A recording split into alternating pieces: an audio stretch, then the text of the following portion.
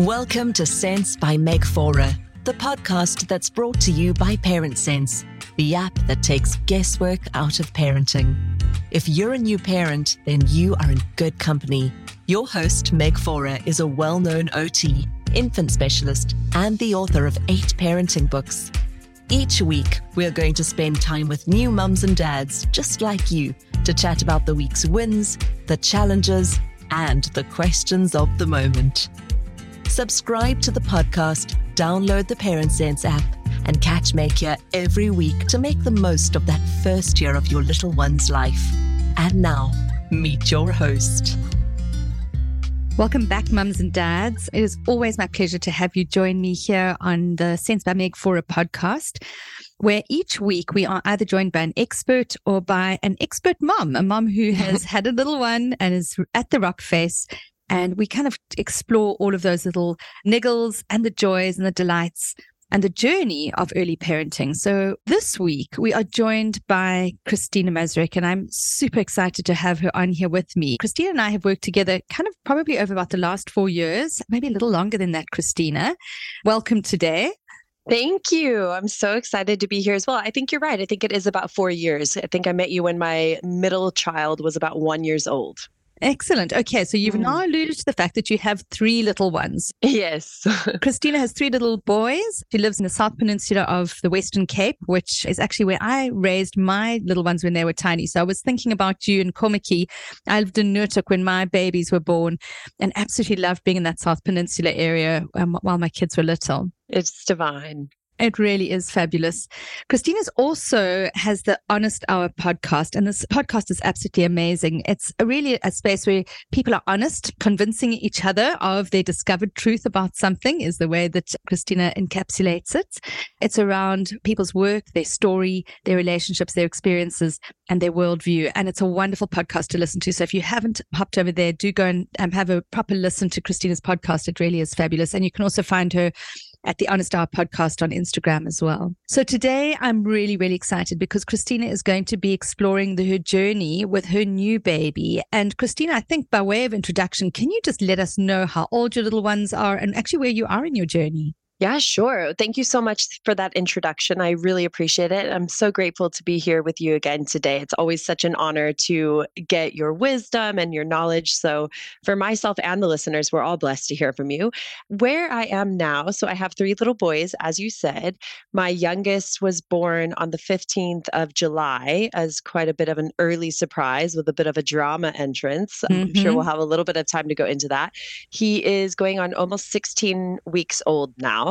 My middle child is 5 years old, and then my oldest is 7 years old. So Excellent. 7, 5, and 3 months. And so I remember when you and I last spoke, I said to you, that is my gap to the letter. I mean, I literally had a 7-year-old, a 5-year-old, and a newborn.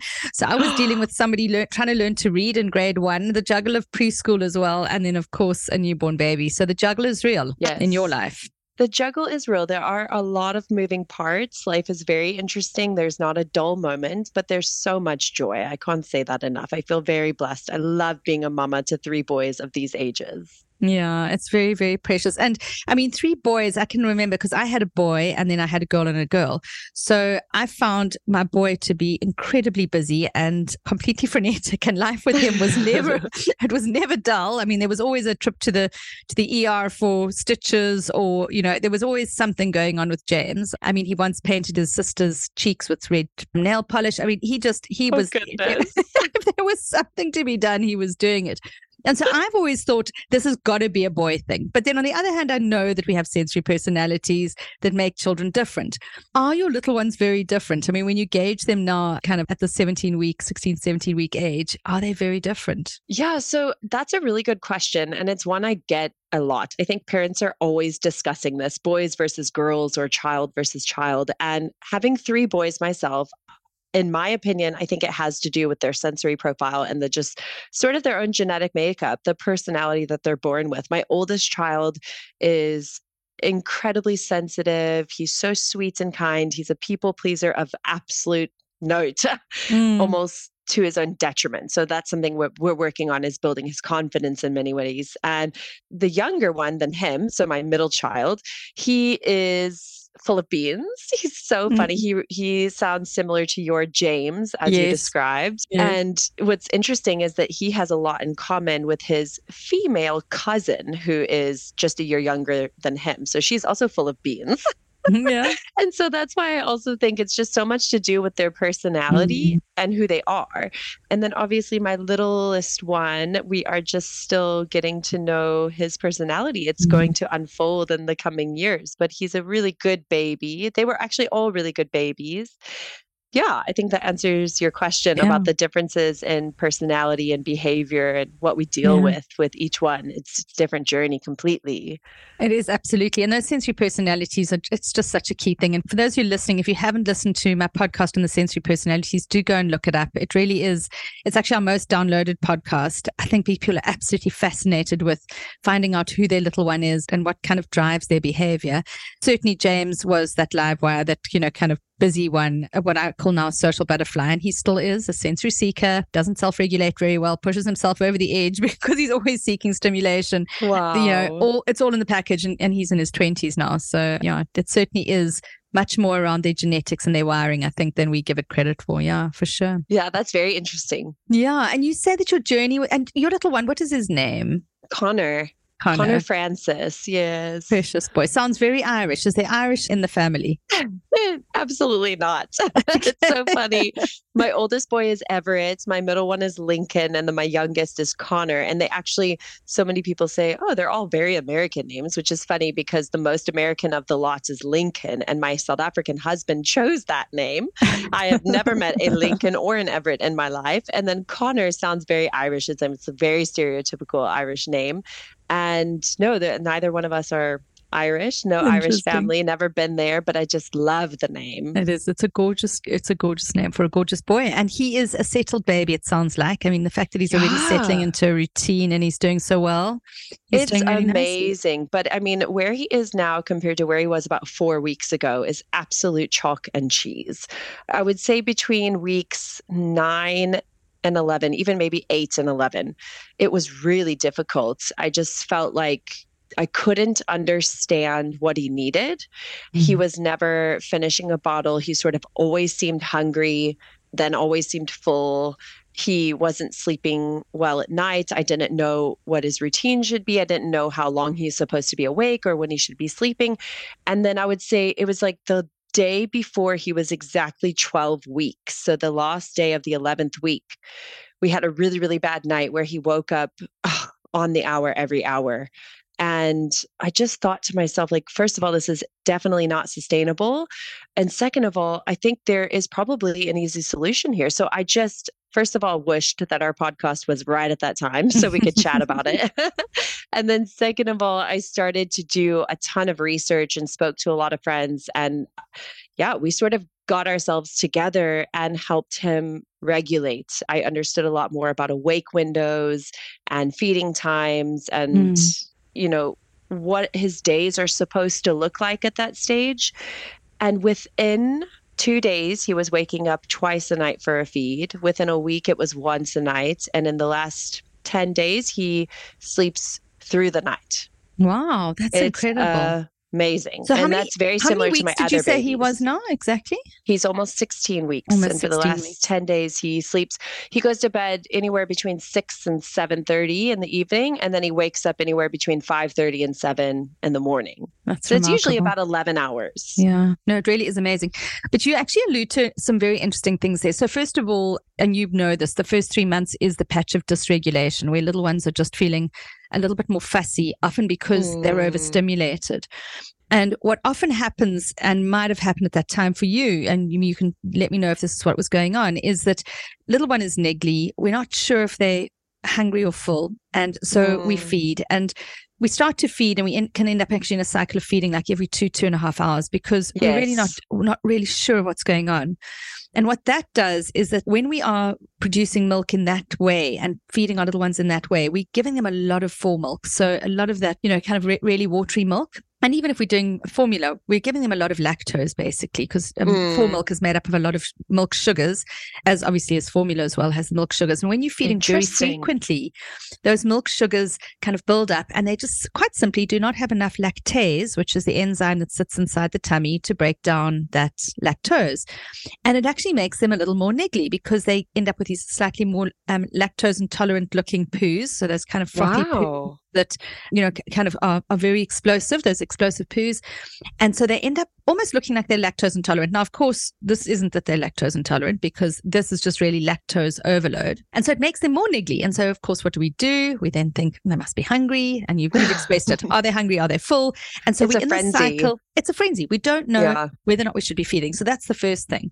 The second thing is, because they are feeding so frequently, and because they are a little bit less comfortable because they've got all of this lactose, they then end up not sleeping very well in the day. And then if they're not sleeping well in the day, they don't sleep well at night. And we tend to see very frequent night wakings. So too early night wakings linked with the too early day wakings. Yes. And so for babies of that age, so these are babies who passed the 6-week age, but in the last 6 weeks of that first trimester after birth, so 6 to 12 weeks old, quite a good thing to do is actually exactly what you did, which is, number one, start to stretch those feeds out and make sure that you're giving them those nice little stretches where, first of all, if you're breastfeeding, your body can build up the nice hind milk. And if you bottle feeding, that you're not giving them too much, too much milk, for that lactose overload. And then secondly, to start watching those awake times. And yes, that is, very important. And on the Parent Sense app, that's actually what we do. We have the awake times on the top left widget, like the most central point on the home dashboard. There's your awake time for that period, which at that age is around about an hour to a little bit over an hour. And if you start watching those awake times, they settle more easily. And if you start stretching their feeds according to the suggested routine, you'll then also start to see that they actually start to feed more, feed better, and not more frequently, but feed better at a feed, and therefore have, more of that hind milk, and therefore stretch longer. And so that is, you've kind of alluded to exactly what happens for many moms just before their little ones hit 12 weeks. And you clearly handled it really, really well. Well, thank you. I still have so many questions, and it's so fascinating what you said, because when he was about 6 to 8 weeks old, I actually started to think he had lactose intolerance because he had those frothy poos, and I did everything under the sun. I switched around all the different formulas. I put him on lactose-free formula for ages. I took away the probiotics. I added back in the probiotics. I switched the probiotic. I learned all about different probiotics. I took it to the GP, the pediatrician. We've had an absolute journey. And then it was only when I started to regulate his awake windows and sleep times that everything started to come right. And that leads me to a really important question I have. And I think a lot of parents might have this, and I'm still confused by it myself, even though we found a good rhythm here, is we hear people talking about awake windows. We hear people talk about sleep schedule. And then we also hear about the feeding times.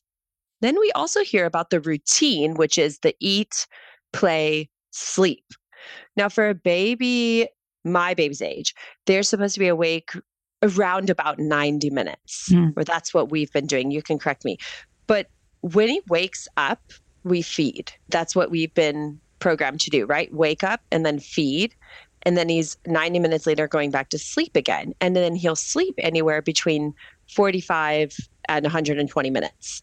So that means the time between each feed is not always the same. Sometimes I'm introducing a bottle again 2 hours later because I want him to understand that routine of eat, play, sleep, and not getting into the habit of associating milk with going to sleep, because then obviously it's going to make it difficult to sync his sleep cycles at night. So sometimes, or often of the times, we don't have an exact day every day, and we don't ever have a perfect day, if that makes any sense. With my other two babies, I feel like they were a lot more self-regulated. Like I never had to analyze all of these things like I am now.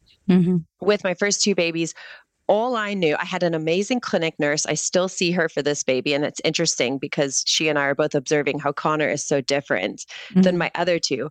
But with my first two babies, all she did was write down for me a feeding schedule every time I saw her. And as long as I followed that 3-hourly feed schedule or 4-hourly feed schedule, the sleep and play time in between, and it worked itself out, and they still slept all night long. Whereas with Connor, when I've gone away from the eat, play, sleep and I've tried to stretch out his feeding time to make him feed more sufficiently and have more space between the feeds, it messes up his sleep. This episode is brought to us by ParentSense, the all-in-one baby and parenting app that helps you make the most of your baby's first year. Don't you wish someone would just tell you everything you need to know about caring for your baby? When to feed them, how to wean them, and why they won't sleep? ParentSense app is like having a baby expert on your phone guiding you to parent with confidence. Get a flexible routine, daily tips, and advice personalized for you and your little one. Download ParentSense app now from your app store and take the guesswork out of parenting.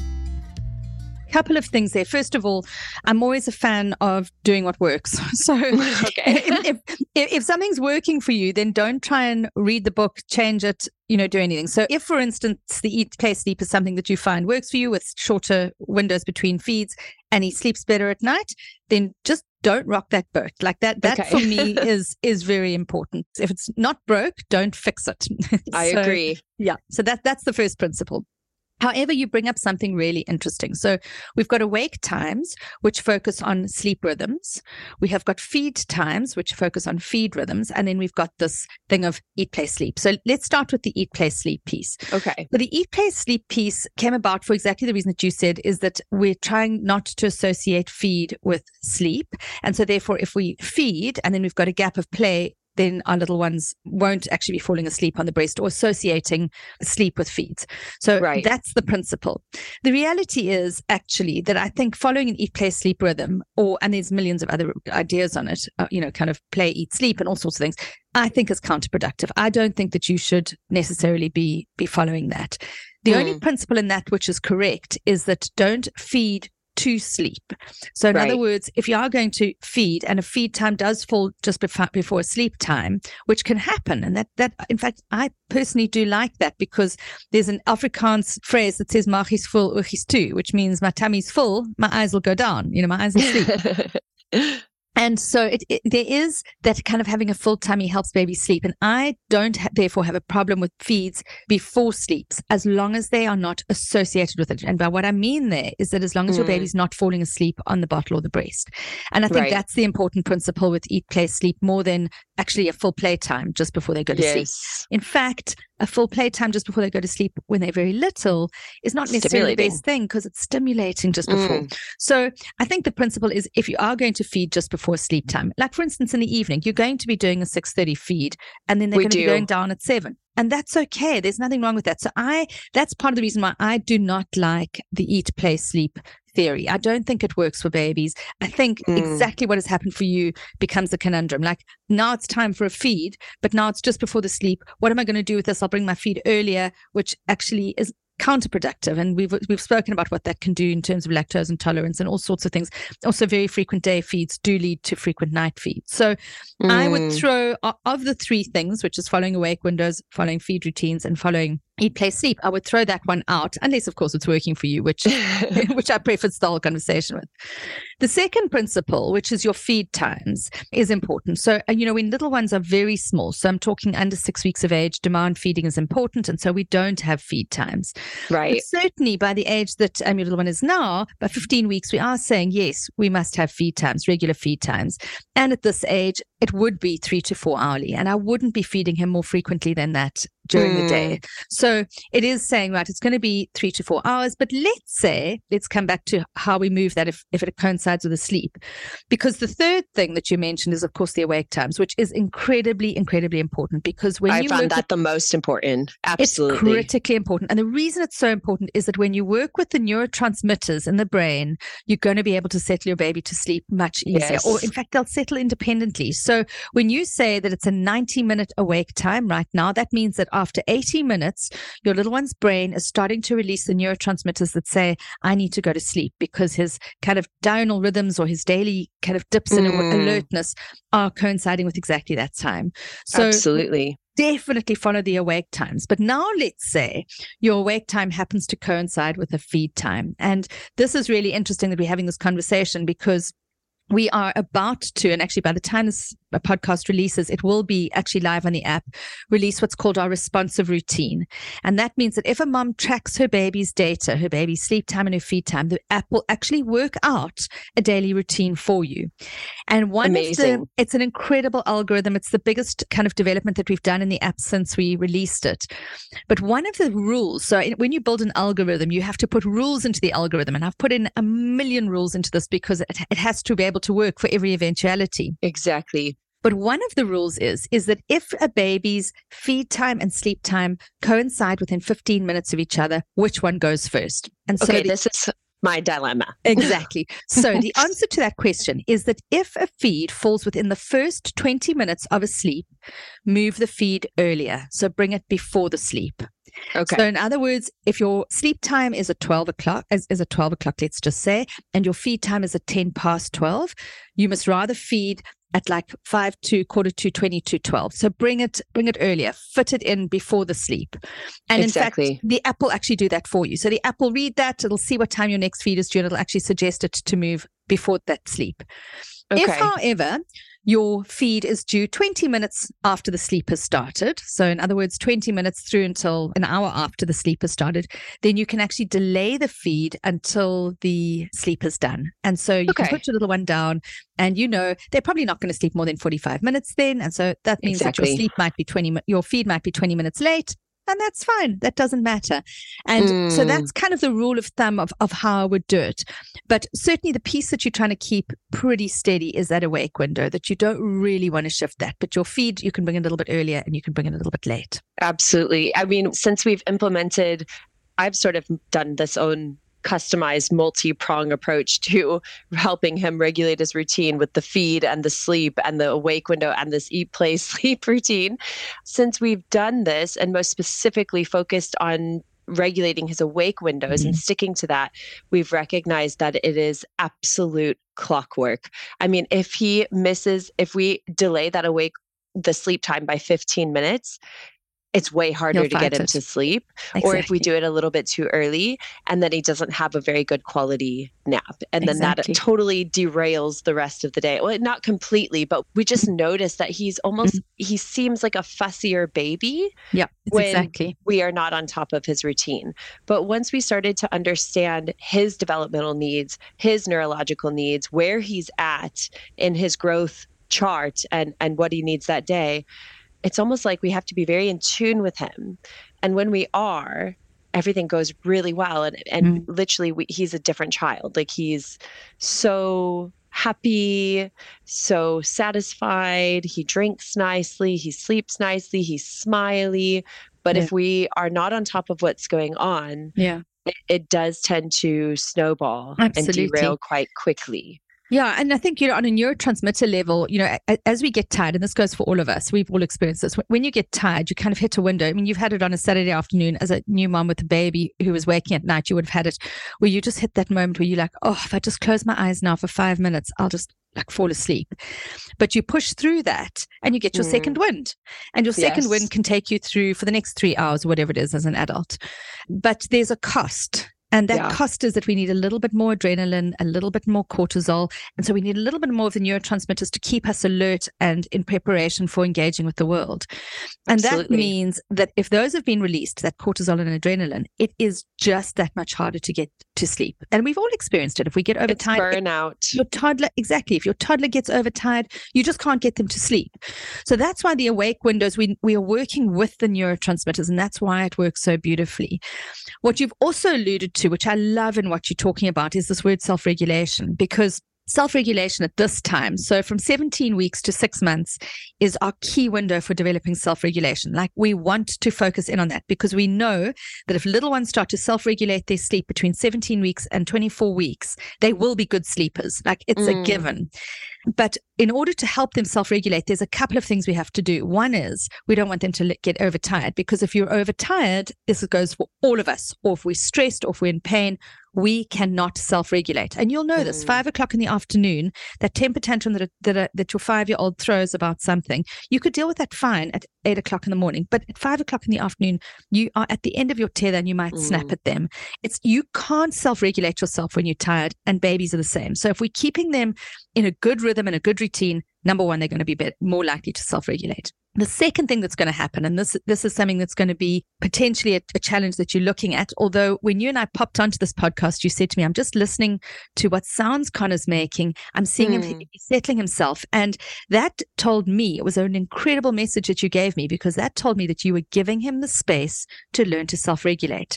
Yes. I think, and you can correct me if I'm wrong, he was probably put down awake and he was making some niggling noises, and you needed to work out if those niggling noises were going to escalate into distress or if those niggling noises were going to decrease into sleep. Am I right? Did I get 100%? Since we've focused on this almost like sleep coaching plan, I've learned to understand the sounds of his, I won't even call it cries, because it's not even always cries. It's just sounds. Like I know if he's going and sucking his fingers, he's soothing himself to sleep, which is quite amazing to see. And I'm so proud of him, because it's such a big thing for his little age. And it's something they can achieve. I think it's a great gift that we can educate ourselves on this and give our children the opportunity to achieve it. It's just been amazing. But sometimes I can hear it's a very upset cry. And usually what that means is he has a wind still. And then I have to pick him up and it almost comes out immediately because it's quite sore for him. Most often he's just really settling himself a bit and he's fine now. When I checked on him at the beginning of our call, I heard him and I heard that it was the sounds, and it went on for about 10 minutes. I could hear now it's completely, he's soft and sleeping and quite happy. Well, I mean, you're giving him the greatest gift, because you kind of mentioned it just now, that one of those greatest gifts we have to give our little ones is this ability to self-regulate. It carries you through life. And at this age, it's really tricky. As a first-time mom, you hear those niggles and you've kind of read the literature on make sure you don't allow your baby to cry at all, respond to every sound. And so which, by the way, is important, because that responsivity is very important on an emotional level for little ones. And actually in our app, we've got an attachment course in our app at the moment, which is worth doing. But the reality is that those little niggles of learning to self-settle are just as important as responding to the distress niggles. Because if you allow your little one to develop that self-regulation, particularly 17 weeks to 24 weeks, like it's a golden gift. And actually it's a golden gift to yourself as well, because you'll have a good sleeper as well. So from about 12 weeks, when we had that horrible night on the last day of the 11th week, when he was waking up every 90 minutes at night, I started, one of the things we also did is we switched him from the bassinet to his cot, which I remember with my older two boys, that was a very critical moment in their first year where they started to sleep better. I don't know what it was, if it was just symbolic of the transition and us being ready to help them. But we transferred him to the cot, and then we started to do every sleep in the cot instead of baby wearing or pushing in the pram. But I would sit right next to the cot until he fell asleep. And if he really seemed upset, obviously I picked him up for a few minutes and comforted him and put him back down again. But almost every day it was a percentage less of my support and more of his self-reliance. Very, very, very, very gentle and gradual. And I felt very comfortable with it. And it's just amazing how if you take this approach though, and you try to understand the science of their development and their sleep, how it's impressive how they can learn to self-regulate, and how you can almost understand in yourself too. Oh, well, I wish I could fall asleep that easily. Well, it's like, if you do practice those things, you can also fall asleep. Like as adults, we have sleep preventers and sleep associations as well that are not very positive for us. And our sleep is a crucial part of our health. So like I always say, parenting your children is an amazing opportunity to learn to reparent yourself and regulate yourself and be a better version of yourself. Yeah, no, absolutely. Well, I love the way that you spoke about, and what I would call that grading, that kind of going from, wearing your baby to sleep, which is, or contact sleeping, which a lot of moms who are listening to this podcast will have that issue, that their babies will only contact sleep. So that's kind of one end of the continuum. The other end of the continuum is putting your baby down, walking out the room, shutting the door, and your baby falls asleep on their own. But in the middle, it's a gradual process, and we call it grading. And what I love about what you just spoke about is that on the day that you took him off your nanny's back, or then a carrier on you, you sat next to him and you didn't move from him. And, I think it's such an important part. We call it co-regulating. And, I think when people talk about sleep training and they get their knickers in a knot and start to feel hysterical about the fact that babies mustn't be left to cry, which I agree with, they've lost sight of the fact that there's a whole lot of other stuff you can do as part of sleep coaching, which does not entail leaving your baby to cry. It entails being there, co-regulating, and teaching them a new skill. And that's pretty much what you did through that period. So I just love that this one vignette that you've brought us, which is, what he was doing on kind of 11 weeks and what he was doing within 2 weeks after that, and how you actually graded it across, and how gently you managed to do it, and how baby-centric it was more than anything. Absolutely. I mean, that's our role as parents, is to hold their hand slowly along every difficult journey they come across. And it also makes me think so much of the toddler years, which with my older boys was the most difficult part of the parenting journey for me, because we're having to learn to understand their difficulty with emotional regulation and how to help them. And it can re-trigger us, again, another opportunity to reparent ourselves. But it's just the same gradual process, as you say, recognizing where you need to have positive boundaries with parenting your toddlers, and that it's a process. It's recognizing what they want, how they're behaving in response to whether or not they're going to get it, what their emotional outburst is, and helping them to understand, like, I acknowledge this is how you feel, this is the boundary, and these are the choices you have. And just also giving them the space to let out these negative emotions, instead of us as parents try to squash, diminish, suppress, or appease these negative emotions, because that's not really going to help them learn to regulate themselves and become older, better, more mature versions of themselves. That's our job, is to not just give in. It's absolutely. And what's so interesting is that you've alluded to the journey of self-regulation, because self-regulation actually starts in utero at 34 weeks gestation. Babies start to regulate things like their heartbeat and their kind of swallowing and sucking reflexes. And they start to actually do a little bit of self-regulating on a physiological level, not on their state, not on behavior, not on emotions, but physiologically. And your baby was born a little early, Connor was born a little early, and so he would have had a poorer ability to self-regulate his temperature, as an example, than, for instance, a baby who's born at full term. But by the time little ones are kind of 2-3 weeks old, their physiological regulation should be really well established. The next level of self-regulation is the sensory and state self-regulation, which is, of course, what you've been doing now. This is exactly. It is a challenge that goes from about 2 weeks and goes all the way through till about 17 to 19 weeks, where they start to have to become a little bit more fussy and irritable and then move through that. And then the next level of self-regulation is emotional regulation, which is the second half of the first year, where they have to start to learn frustration tolerance, separation anxiety, all of that type of navigating their very big emotions. And then only after that, in the toddler years, do we talk about behavioral regulation. And that's why we never do behavioral training with babies who are littler than that, because they can't do behavioral self-regulation before that. And that's your ABC approach that you alluded to, those positive boundaries, which is another course that I have got on the app that people can I go did download. that course with you. It was life-changing. I did that course when Lincoln was about 3, and he was my challenging full of beans kiddo.